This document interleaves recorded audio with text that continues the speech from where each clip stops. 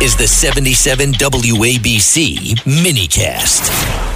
And joining us now, we have Andy McCarthy, who is the former assistant U.S. attorney for the Southern District of New York. Andy, we got a lot of questions for you, but first let's start with these protests. What can we do to throw the book at these people? I mean, especially when they're defacing property or threatening even Jewish teachers. I mean, this is well beyond free speech. Well, it is, Rita, because they've let it get that way. You know, we have laws on the books. The Biden administration, if there was a different racial or ethnic component to what we're seeing here, that the Biden Justice Department wouldn't let any grass grow under their feet before they activated the civil division, and we had all kinds of civil rights indictments. You know it would happen in a heartbeat.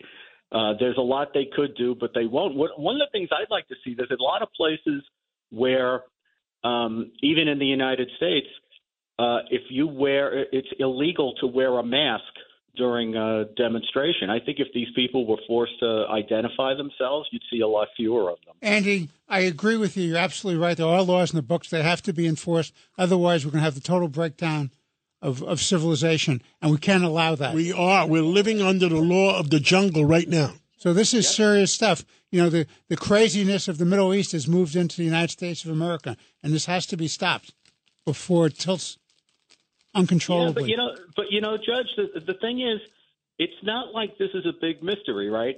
We had out of control, rampant crime in New York City from the 60s through really into the 90s, and then it completely got turned around. And it was just a matter of will. I tell people all the time. I think it was in 1991 we had around 2,500 homicides in New York City. Now we get upset when it gets over 400, right? So it's a matter of will. The law can be enforced, but you have to have, you have to have the back of the police department to enforce it.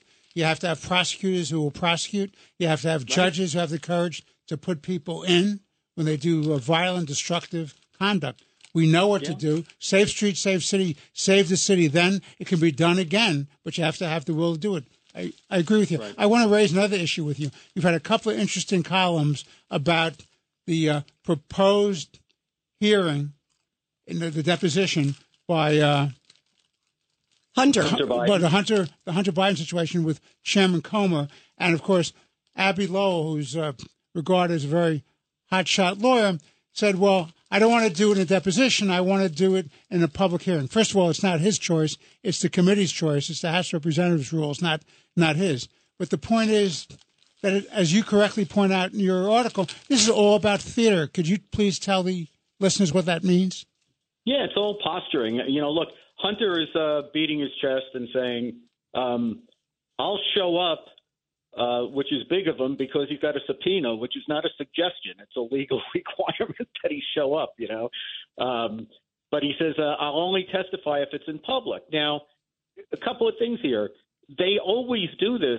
This is not a new tactic. All during the Trump impeachment stuff and all during the January 6th committee stuff, they subpoenaed people to show up for deposition testimony. And a lot of people said, I don't trust these committees. I want to testify in public. We didn't hear much about that because the media liked those committees and they don't like Comer's committee. So we're hearing more about this time around.